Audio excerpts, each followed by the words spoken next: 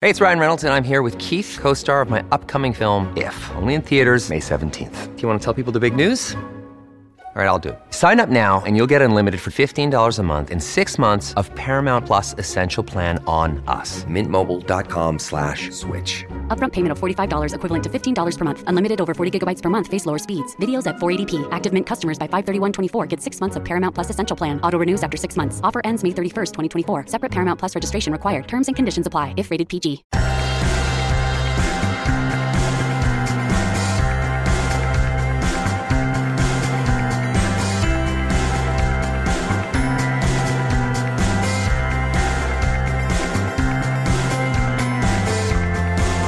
Hello and welcome back to another episode of Beyond the To-Do List. I'm your host, Eric Fisher, and this is the show where I talk to the people behind the productivity. This week I'm excited to share with you a conversation that I had with Dr. Mary Rensel and Hively. They together have backgrounds in academic medicine and life coaching, and together their company, Brain Ops Group, helps people optimize brain function and work performance. So in this conversation, we talk about optimizing your brain through many different methods, as well as overall health. We talk about brain health and physical health, nutrition, sleep, emotions, mental health, and how all of those things are interconnected towards proper brain function and brain optimization to manage stress, increase your resilience, and ultimately get the most out of your brain to do your work as well as live your life. So I'll get out of the way and just say, enjoy this conversation with Dr. Mary Rensel and Hively. Well, this week, it is my privilege to welcome to the show Mary Rensel and Hively. Welcome to the show. Well, thanks for having us, Eric. Yes, thank you so much. So I'm very excited to talk with you because brain health has actually been something that, you know what, honestly, we've not really talked specifically about that. We recently had an episode with Ariel Garten specifically on meditation, and that is part of brain health. That's part of overall health too, in some senses as well. And we'll get into that in terms of brain and body and other health crossover. But I wanted to talk to you because you teach and consult and have experience with not just individuals, but organizations, specifically when it comes to brain function and work performance, which is another way of saying productivity. And you have backgrounds in academic medicine and life coaching. And so I wonder if you could tell me why right now in particular we should be concerned about brain health. Oh my gosh. Well, yeah, I'll start. So yeah, thanks. I completely agree. And absolutely, we all should be concerned. And we typically are. If you talk to any of your friends, like, wait, I don't know how to get over what just happened with COVID. And I have no idea how to move forward with like reopening life in a regular fashion. And so people are kind of healing from having a year of a global pandemic, and then also trying to work through that and care for families and communities. And then also, how do you reopen and feel safe and do the best thing for, your work performance, catch up if you have to, and support family. And so, yeah, this is unprecedented territory, right? So we're all trying to figure this out as it goes. And then the other issue is that we've seen, even after people have COVID, we've seen some neuropsychiatric consequences of that. So we're seeing more depression, more anxiety, trouble focusing, poor energy. So we even have that layer to it. So we have a lot of concerns, and we're going to need to put a lot of energy toward our brain optimization. That's for sure. Yeah. Mm-hmm. Absolutely. I think, there's no better time than right now because this is all we have and we've all been through a lot. But at the same time, like there's so much that we can do that can really help to improve where we are right now. If we are feeling that like there's, we need to optimize. We haven't been focusing on brain health. We haven't been giving attention to it because we've just been in that survival state. So now when we understand what actually matters to brain health, which I think this is one of the most important things that we talk about, and Dr. Mary's research really shows, like, here's where to put your time and energy. And yes, these are things for your organ of your brain. And also they're going to improve your productivity and they're going to make your life better. And also you're going to feel better in your body and your overall health and wellness. And so it's actually beautiful because when you focus on your brain, you're focusing on everything else. And when you're focusing on all those other things, you're actually helping your brain. So yes, it is. It is time. Yeah. Yeah. And we're going to get into that. We'll talk about, we'll talk about sleep. We'll talk about nutrition and exercise and not just brain health, but emotional health. But before we go into those, I'm very curious. I want to leave the pandemic stuff aside, but let's dive into it first and then move on to, making this evergreen and realistic and regular for post-pandemic people, because eventually we will be there. But in a current and coming out of a pandemic, what should we be looking for in terms of signs of having lived in that survival mode for a full year and a half? Well, the nice thing about the lesson of a global pandemic is that it shows us that we don't have control over everything. It shows us that we do have control over many things. And this is what, life has been narrowed down dramatically during the pandemic. So most of us have realized what is really needed in our lives so that we can live optimally. So for me, it would be, family and friends and healthy food and a safe environment. And I really don't need, I love jewelry, but I probably don't need all my jewelry. I don't need all my clothes. I don't need all my shoes. You realize like what really does not matter and what really matters. So I think there's a lot of positives that have come out of this lived experience, especially as such a shared experience between all of us, because we all were in this together. And that also bonded people in a way that I don't think we may not have the same opportunity, because all the time people are going through challenges and there's uncertainties that are coming up to us, in the next, we never know what's coming. So we always have to be prepared and caring for ourselves and supporting ourselves each day. I think it's really narrowed down for me personally, what's really important and then what I can do each day to optimize my brain function so that I can be there for my family, my community, and work optimally as well.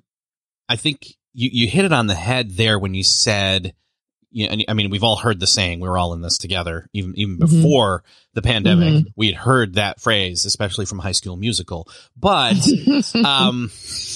sorry, I had to throw that in there. Such a good one. but here's the thing. I can't help but think about that phrase and think there's been so much of a polarization in terms of viewpoints and, even politics. And we don't talk about those things here on this show, but I think maybe for a second we can say, maybe part of our brain stress has been all of that stuff going on as well, not just the lockdowns. In other words, the whole context, taking into account the entire context of the pandemic, the health issues, the polarization issues, the politics, the difference of opinions, even in your own home or with the people that you trust or thought you trusted, and all those kinds of things. And throwing work in there. I guess what I'm saying is, if I hear you right, one of the best maybe first steps and hopefully a coping step all throughout this time was being picky or choosy and still maintaining connection with those that are like-minded and drawing support from that. And that's not saying, no, don't talk to other people that have differing opinions, but definitely more so lean in on those that are a support for you.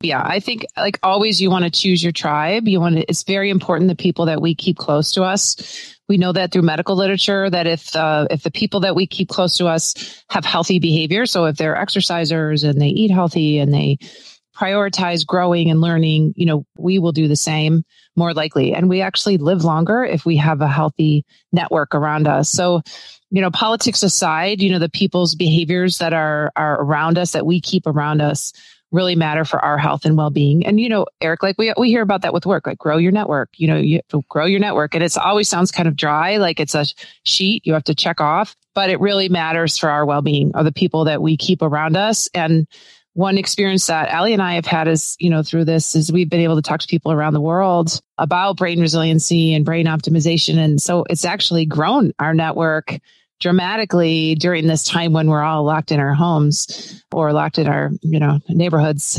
So there's been positives, but I do think we always have to be intentional, right? We can't leave things to chance on who we keep with us and who we talk to day to day and what we're reading and what activities we take. So, being intentional is paramount. Yeah. And to speak to your point about the stress, like the stress that has been induced universally, and then the stress that has been applied, like you said, with everyone having different viewpoints, then it really has pushed us to the max as far as like in that survival mode, right? But at the same time, being able to then be in that stress through connection has also brought us together. So yeah. And I mean, so much of it's perspective, how you're going to kind of review in your mind what you've been through and how you're going to take what this experience has been for you and move forward, and what you can do now that you're coming out of it, and like how you can take action to now, hopefully you maybe have gotten a little more clear on where you want to spend some time and attention, and what things you can let go of a little bit more. And so you can then take that and run with it toward the right direction of optimizing, you know, your productivity, your life beyond your to-do list, you know, in how you're showing up in the world. I definitely want to jump in to talking about all the different physical aspects and vice versa of brain health, physical health, and all of that, all those different cool little pieces that we can go to. But one more pandemic related piece occurs to me, which is the amount of screen time and remote working and remote schooling, especially when it comes to our kids' brain health. I thought maybe, can you speak to that first before we go off into other subjects? Mm-hmm. Well, yeah. So obviously that's really been a concern. I mean, it's been right. Like we talked about, it's a blessing and a curse at the same time, because it does keep us connected. It kept me connected to my patients and family members, et cetera. My kids connected to their school and their friends, but not always in the way we wanted. But, you know, it was what we had. And I was super grateful to be able to kind of check in on a lot of my patients during that time through that way. But yeah, so, you know, brains, the research suggests that brains, you know, we're scanning each other, and we are like, emotions are contagious. So we try to read each other's emotions without even consciously thinking about it. And it happens in, you know, an eighth of a second. So it's not even something we think about or can control. But our brain is always kind of scanning the other person. It's hard to pick up the cues over the screen, you know, so it's more tiring to stare at screens, you know, people on screens, because we're missing reading the body language and reading the emotions coming off that person. So it is more exhausting. That was a part of it that I couldn't really figure out myself personally, working on a computer all day as a doc. That usually wasn't my way. And seeing my patients all day on screens, I was like, why is this tiring? I'm not even going anywhere. I'm not doing anything, you know? So finally a researcher did a study that made sense to me, that they show that it's just your brain is reaching and searching. And so it's actually doing more work, you know? So it is what it is, and it helped us. But I think, like anything, we want to moderate it if we can, now that the world's opening up again. And even pre-pandemic, we were trying to keep an eye on too much screen time for us and for kids, and trying to, you know, weather permitting, get outside, spend time in nature, and all of that. And that stuff becomes cliche to a point, but it also is hey, you know what? If you haven't thought about that in a while, you need to do a check on yourself. So, yeah, absolutely. I mean, the recommendation for kids is that they move for 3 hours a day, and it was really hard, you know, to be very physical 3 hours a day at least. And for adults, an hour a day. So a lot of people were on the screen the whole day, you know, just sitting there 9 to 5 and then exhausted and not moving. So yeah, it is time to be intentional. I agree with you. So kind of transitioning over, although this is still pandemic related, is sleep and the effects on the brain. We've had episodes on sleep a while ago. It's been a while, though, since we've talked about it. And we never specifically talked about sleep in regards to brain health. Obviously, we all know we should be getting sleep, some more than others. And there's varying scenarios here in terms of how we go about that. But can you maybe stress the importance of sleep, and then talk about what are some of the ways that we can get better sleep for the sake of brain health? Right. Yeah, there's been some really interesting studies coming out about brain health and sleep. And we know that our sleep helps our cognition, helps our higher level thinking. It helps us regulate our moods for the next day, and it helps us enhance our physical recovery. So it has to do with all of those parts, you know, our thinking, our creativity, how productive we are at work, how we can focus, how we will regulate our emotions in those meetings, and how we can handle things, and even our perception. You know, really one of my favorite studies is a functional MRI study, a special MRI, where they're assessing, you know, the areas of the brain that are lit up in certain areas, doing certain activities. And while looking at emotional faces, if people were sleep deprived, they always saw anger more often. Than if they were well rested, they didn't see that level of anger in the same faces. So it changes our perception in the world when you say, like, coming through the pandemic, certain political views are bad or evil. If you try then to look at the person that's saying that rather than just their politics, sometimes that can help. So sleep is important for all of those things, our work productivity, our focus, emotional regulation, and even physical recovery. It's been shown in high level athletes that if you have poor sleep, and we know that, I'm sure all of us have experienced that. You get a poor sleep, you just don't feel good. You don't feel like doing much. You don't have the energy, physical energy, abilities that you generally would. And so, yeah, it matters for all those reasons. And then Allie, you can give us some tips on great sleep. Absolutely. I mean, the benefits of sleep, of course, are so huge. I think sometimes when people aren't sleeping well or they aren't in a good routine, and with, just the craziness in routine, sometimes we've gotten out of some things that worked really well. So bringing that back in, having a really solid evening routine, really almost treating yourself like a kid or like a baby, where you're kind of doing the same thing each night, whether it's have a cup of tea, read your book, kind of set the tone. We talk a lot about how environment matters. So if you're going into your room to get a good night's sleep and you have the TV on when you fall asleep, maybe a light on, there's someone doing something else, all these things really negatively impact your sleep.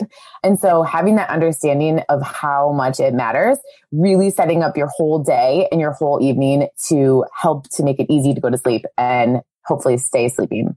Another thing that happens, I feel like, with people that's really common is they wake up in the middle of the night and then it's like you turn to a screen, or if you keep your phone right next to you, then that is a huge disruptor because it's kind of just there tempting you, you can zone out. And so recognizing that if you are someone right now that's waking up in the middle of the night, having some tools or strategies that can help you to go back to sleep, keeping a notebook next to your bed so that you can write down any of those thoughts that maybe have woken you up that are stress related or that are anxiety, things you don't want to forget, or having some headphones next to your bed to put on a guided meditation or, some quiet music. The research says, and Mary shares, that if you find yourself laying there awake and you've tried, the meditation and you've tried the journal, then getting up and almost like resetting yourself, getting up and doing something non-screen related, and then trying again, is it 30 to 45 minutes, Mary, that to lay back down and like go back to sleep. So I think it becomes a question of like, what are you doing that is going to help you get good sleep more easily? And what are you doing that's actually really hurting your ability to get good rest? Because you know that it matters in literally every aspect of your life. So make it easy to do it.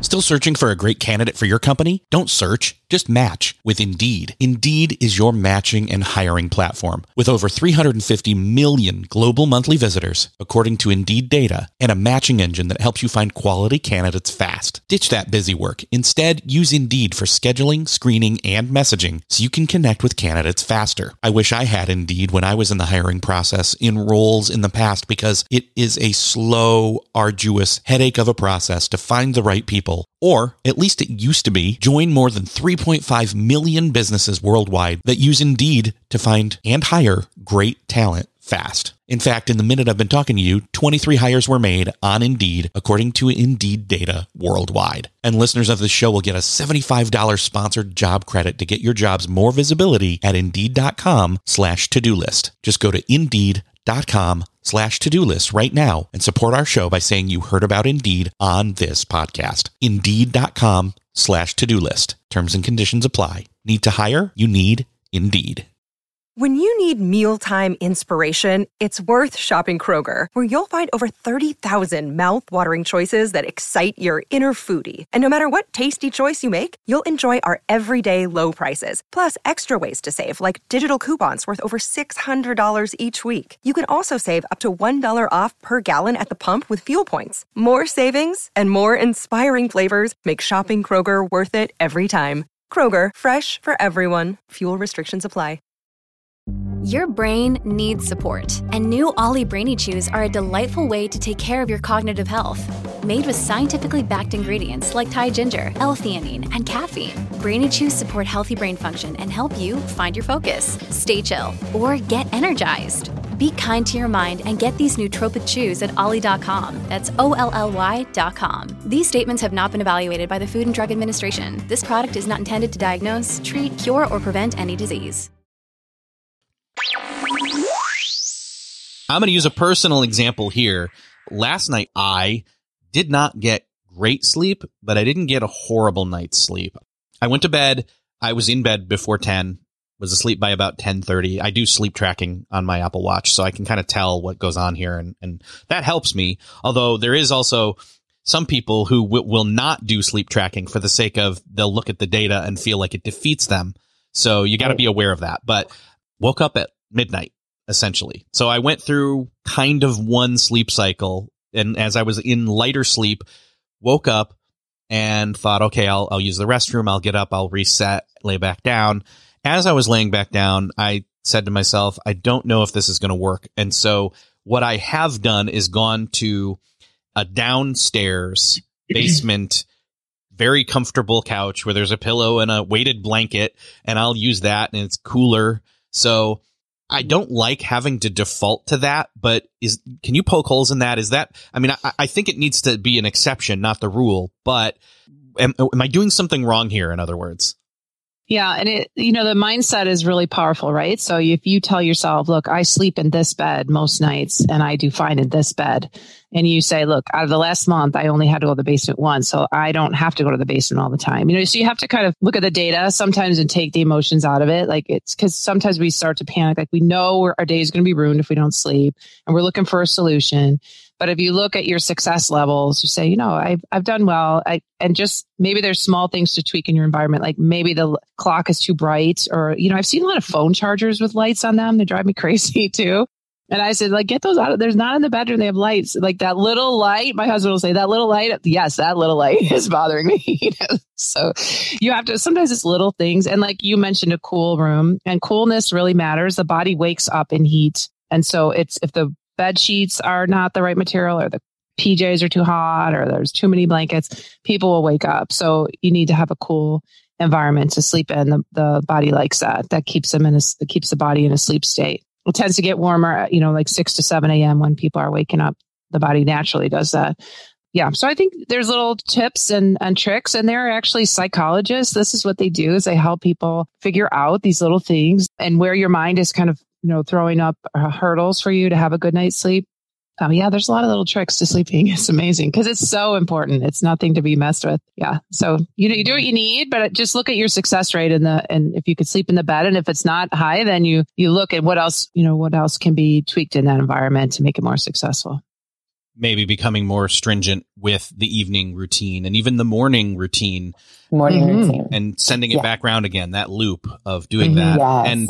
And one of the things, actually, so to bring up sleep tracking again, one of the things that I've noticed is I get better and longer and deeper sleep days that I exercise. And most days I'm exercising. So that does tie into it as well. And we'll go to exercise in a little bit. But one other thing I can't help but think of, a friend of mine said this so clearly to me, and it latched on in my head, is instead of counting sheep, he'll count the wolves when he wakes up, as he tries to go to sleep. It's that the worries. And I couldn't help but think, I could identify with that immediately. And I thought to myself, how do you get away from doing that? How do you work on some of that? Because again, this is all interchangeable. Absolutely. I mean, I know we're talking brain health, but we're talking like whole being health really Lifestyle. Overall. Yeah. And, I guess I'm saying, I know journaling can help. I know that, actually being aware of your thoughts, again, going back to meditation, dealing with those, then journaling them. John Acuff's book called Soundtracks is all about the thoughts in your head and how to proactively act on dealing with those. And so it's almost like the second level or layer, dealing with the meditation thoughts that come up. But yeah, dealing with, what would you say in terms of exercise, I guess? Let's go there. Yeah. So exercise has been shown to release certain chemicals from the muscles that then help your brain, your nerves kind of have better sleep that night. So your experience is exactly what the literature suggests as well, is that exercise is helpful for those reasons. Exercise also helps us emotionally regulate, so we don't feel so anxious or stressed. And so that also helps for a good night's sleep. We don't want to exercise right before bed. That's, one of the rules is, not to exercise a couple hours right before bed, because that really will get some neurochemicals revved up that you don't want in the sleep cycle. So definitely not that, not late at night. But yeah, it's all in all a really positive tool to enhance your sleep. Exercise for me has been a huge help in terms of adding in, again, that deeper sleep, also doing the homework of, I don't want to say just emotional health, although those thoughts are tied into emotional health. And, you know, people that need to do counseling, we all should be doing some amount of counseling, I think, in general, more so, some more than others, but we all should get to that point of saying, no, it's acceptable and we should be doing that. What about, I mean, we talked about specific physical side of things with exercise a bit here. How does nutrition play into brain health?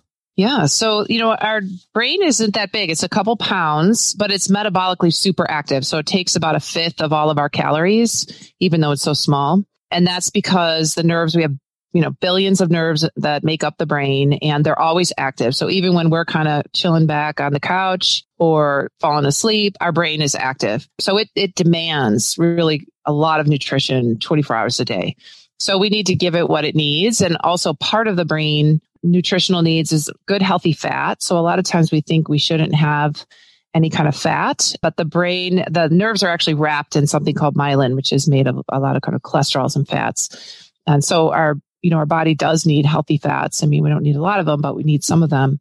And Al, you could talk about how do you optimize good nutrition? Yeah, absolutely. I think start where you are, start to become really aware of how many vegetables you're eating on a regular basis, how much healthy fat. We're talking olive oils, fat from fish and nuts and avocado and those really good healthy fats for your body. Start to become aware of when and how frequently you are treating yourself well as far as nutrition goes, and even through like a food journal for a few days, or by really bringing that attention to noticing what you're doing, not just what you think you're doing, and understanding that you may have focused on nutrition in the past for like body or body composition, and understanding that next level meaning of like, this is actually for your optimization of your brain and your health and really all the parts of you, and giving yourself what you need rather than depriving yourself to, put yourself into a type of restriction mode. And so I think becoming super aware about eating for optimization can also take some of the pressure off of nutrition. There's a million ways to eat well. There's a million diets out there. And ultimately they all, including what Mary says about what we need for our brain, they all have to do with vegetables and lean protein and healthy fats and getting those whole food carbs. So getting back to the basics when it comes to nutrition and really fueling yourself from that perspective is going to be the best for optimizing your brain as well. Yeah, for sure. What about, I know that that's the proactive side of things in terms of what we want to intake. What about what we don't want to intake? Well, and I think like Allie mentioned, with a child, when a child's sleep deprived, it's really obvious. It's not a question. Or I have 4 children. So around the holidays, when my kids would eat too much sugar, it was very obvious. Like this is not the normal kid. This is the kid. This is what they look like on too much sugar. Adults are similar in that, so we do see that our behaviors change, our emotional regulation changes according to what foods we eat or don't eat. And a lot of that is related to sugar content.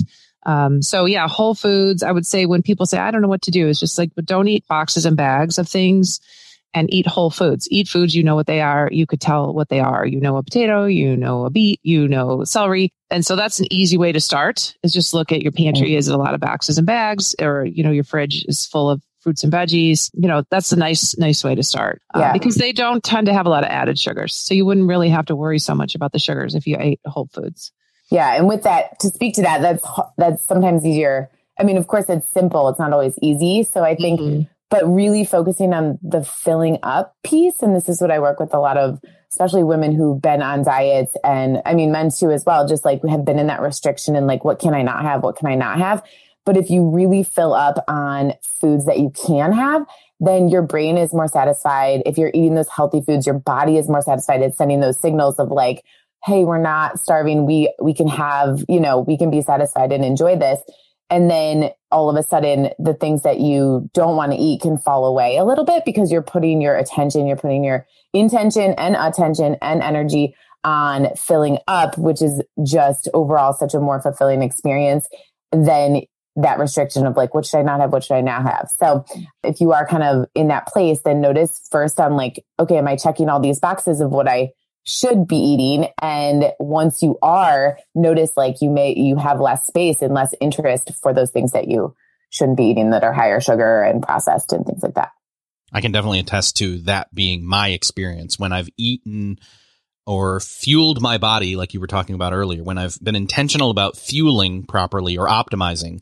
those things that aren't optimizing for myself start to fade away and fall away. And I stop desiring them as much. Exactly. Yes. The messages are so huge. The messages that are inside, like your physiological messages that are happening, but then also the mental messages of like, look, I can have this giant plate of food.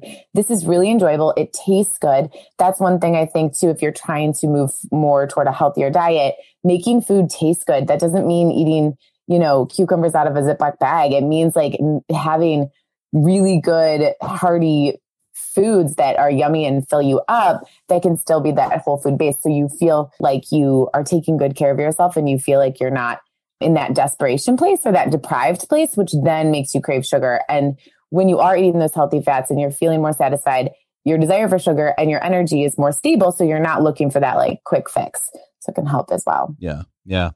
What about, we've all heard of, I'm going to do a detox. Like, well, that some people think about getting the toxins out of your body, but what about the effect of, toxins? Sugar can possibly be categorized as one of those things. We were talking about that.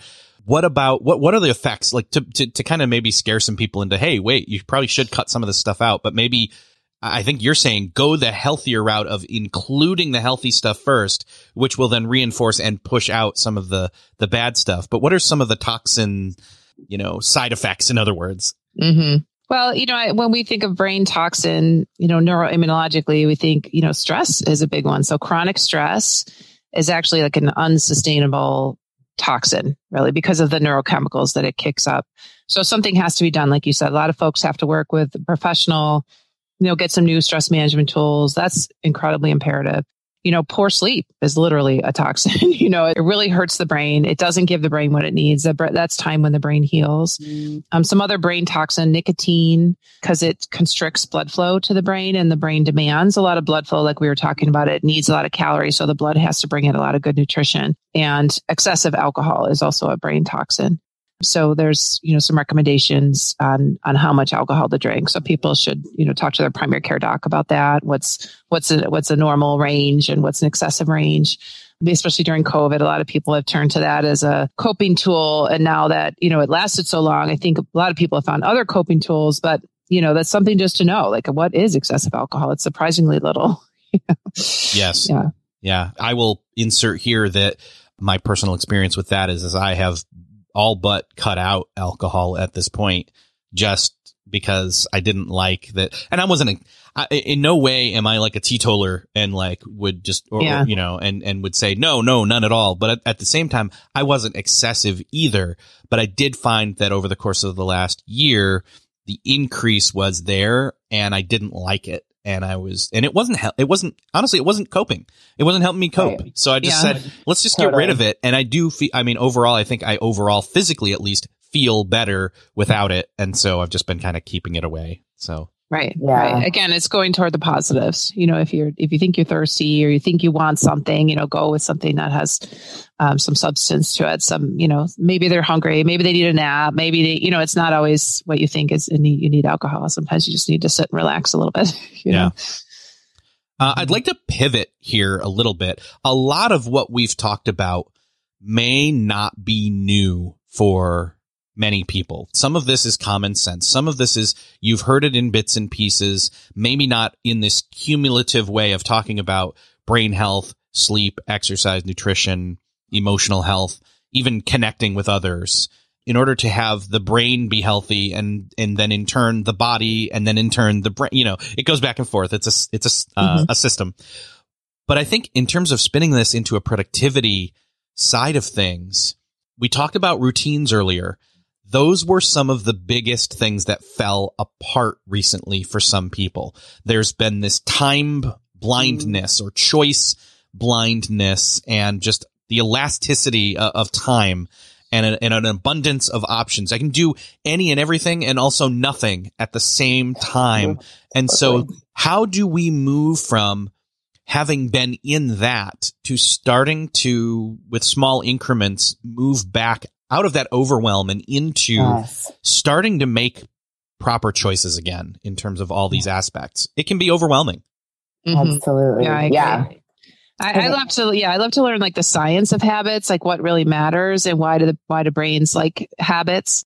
So a lot of times we'll hear about our amygdala and fear and how our brain doesn't want us to do anything new. It wants us to keep things the same because it needs more energy to learn something new. But really, there's ways that we can just kind of change that a little bit and go to more positive neural state in the brain by, gratitude, thinking of someone that helped you, like get out of fear. And there's ways we can adjust that, and go out in nature, like you said, and really turn on some other senses to try to get out of anxiety and fear. Because when we do get out of our fear state, we become more creative. And that's where we have our deeper thoughts and more interesting thoughts for work. And our creativity is way tuned up. So, we have to, number one, know if we want to make a change, we have to get our kind of neural state, our nerves in a good state through more positive emotions.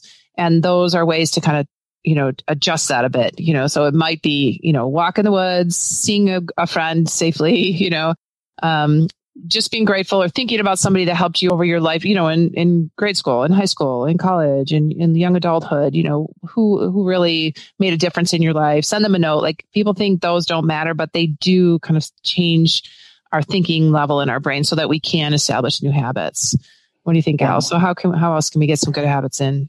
Absolutely. I think making a little inventory, some awareness on what has kind of fallen away this year and what do you want to bring back. And I love your point, Eric, about like, it's almost like we had too many choices or too much time, so nothing happens.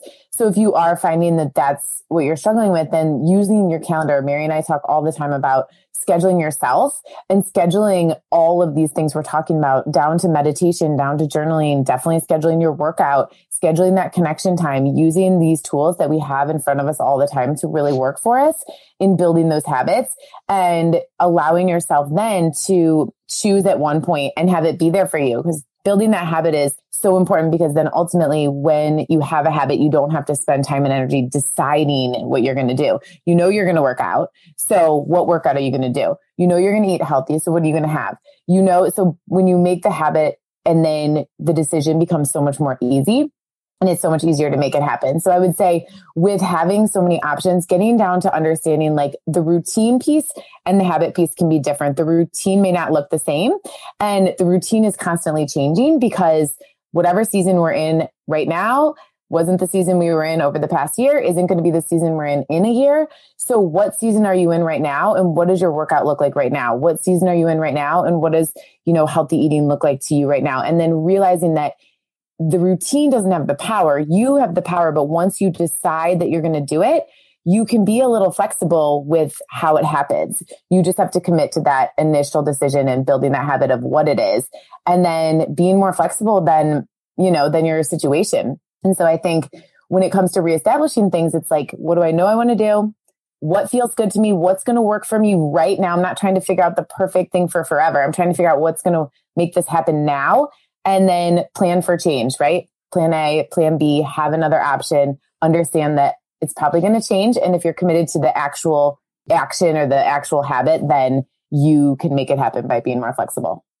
So if I hear you right, it's almost changing the default and the choice mechanism by saying, oh, it's not, will I work out? It's, Absolutely. I am going to work out. And then the choice then becomes, now it still can be, it still could be a choice that can be difficult for some people to figure out, well, how am I going to work out? But at least you got past the first hurdle of deciding, I'm going to do something, right? Yes. We spend so much energy thinking, should I eat healthy? Should I work out? And it's like, oh, I could, but what about this? But what about this?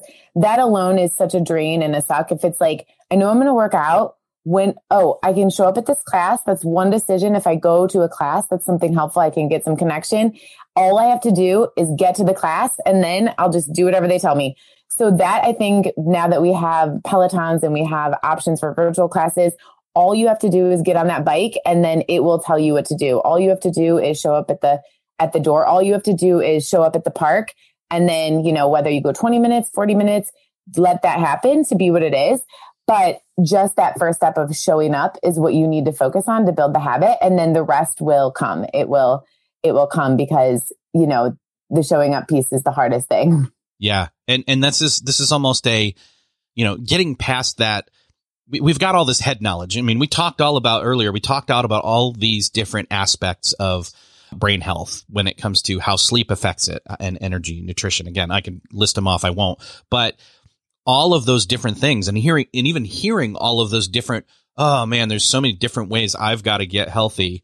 We've got this head knowledge of it. And we even know, based on past routines that have worked in different situations, we know what can work, but we have to get past that to the actual doing of it. Exactly. Right? So, right. Absolutely. Yeah. Yeah. And some of the habit books suggest, do it for 2 minutes. Just say, all I'm going to do is 2 minutes, because a lot of times you'll start and you'll be like, okay, I can do 5 or 10, fine, so just, you commit to really small gains and then you just celebrate. Yes, I did it. If you haven't worked out in a year, do 2 minutes of a stretch. Look, I work out, and you have to be careful about your identity. Like I work out. I'm a workout kind of person. This is what I do. I eat healthy. You have to identify with the behavior. So you'd want to, even if it's a bit of a brain trick, it's fine. Trick it. It's fine. Just say, this is what I do. I exercise. I take care of myself. I make it a priority. There was a recent episode where we talked about streaking and not in that way, but in the way of maintaining a streak of activity. Right, and they suggested making something very small the goal, and then just doing that repeatedly day after day after day. And it builds up that momentum. And so that's another place to, I think, start here. One other thing that I think would be really helpful, though, in terms of small, incremental, quick wins is, again, I mentioned all these different aspects of brain health and other health items that all feed into each other, but that can be overwhelming. So do you have a suggestion of where in this spectrum maybe we are some of the best places to start? Yeah, I would say we always say that with awareness. So we have a framework that we like to teach in workshops and in our course. That's the CLE. We're from Cleveland, Ohio. So CLE represents us, and it's that connection, lifestyle habits, and emotional processing are the 3 major things in the framework. So reviewing, doing a little audit of your own life, like where are you in connection? Are you feeling really connected? If yes, then amazing. Keep that going, celebrate that, move on. Where are you now? Lifestyle habits is the big one, right? That includes the sleep. It includes the alcohol, includes the nutrition, includes the exercise. So this is a loaded area. But again, having that evaluation, where are you? You're trying to get started. Some things are already going well, I'm sure. So where can you celebrate that? And where can you notice like, ooh, there's a big space. And then once you find that space, once you find like this could use a lot of improvement, emotional processing is the 3rd area, which we often find people do need some help with. And then there's a lot of ways to do that. But when you find that space, asking yourself, are you a person that's going to want like a big bang? Like, I am going to commit to like not eating French fries anymore, or I'm going to commit to this. Or are you a person that is going to be much easier to go for some low hanging fruit? I'm going to start drinking water. I'm going to scoot my bedtime up 15 minutes. I'm going to do. So that again is really dependent on who you are and what type of person you are and where you are in your life right now. So I think asking yourself first, where do I need to put some time and energy according to this CLE, according to these things that I know matter so much? And then am I going to go for that low hanging fruit, or am I going to go for that big bang? What's going to have the most sustainable, lasting impact right now? Not the thing I can, start and then stop, but the thing that's going to be able to stick with me. And what type of person am I? And that's really dependent on who you are. Yeah. Yeah, that's great. That's a great way. I mean, stopping and pausing and taking an inventory is a really good place to land here, I think, in terms of initial steps. And hopefully we've already got some of these things in some kind of a healthier state than they used to be. So, and I know that's true for me, and I'm hoping that that's true for others. But what I'd like to do here is, after they've done these initial steps and want to further their journey in terms of brain health and all these other aspects of brain health that are connected, is to direct them to what you are both working on, and they can connect with you and what you do in terms of, diving deeper into this. Yeah, like we have a resiliency course that's online that people could jump into right now because it's a learnable skill, but it's been, very clear this year that it's an important skill because we really don't know what's coming next. I mean, there's always an uncertainty to life. How they say the only certainty is change. So we've gotten really good this year, or hopefully we've practiced on learning to accept changes kind of week to week, day to day, second to second. So there is a resiliency course they can jump into. They can find us on brainopsgroup.com or on LinkedIn. And, we try to, I share the literature and share some resources. So we'd love to support folks. Absolutely. Yes. Great. I will make sure to link up to all of that in the show notes for people to dive a little bit deeper into this. Mary and Allie, I'm just so thankful to be able to talk about this with somebody. I'm almost doing a reset, healthy reset, kind of a come out of the pandemic healthier kind of a stage here with the show. And I'm glad to have you be part of it. Wow. We're honored. So much. Yeah, we love what you're putting out there and just your message that you're bringing to everyone, so much value. So thank you. Yes, I agree. Well, that's another episode crossed off your podcast listening to-do list. I hope that you enjoyed this conversation with Dr. Mary Rensel and Allie Hively. There was a lot in this episode in terms of brain function, brain optimization, sleep, meditation, physical health, nutrition, exercise, all of that. But I hope you found this episode helpful and this conversation enlightening towards some area of that spectrum of health that will help your brain function better so that all of you functions better, because that's really what it comes down to. If you found this show helpful, would you do me a favor of sharing it with somebody that needs to hear it? Hit that share button in your podcast player app of choice, or hit the share button over on the show notes at beyondthetodolist.com. Thanks again for sharing. Thank you so much for listening, and I'll see you next episode.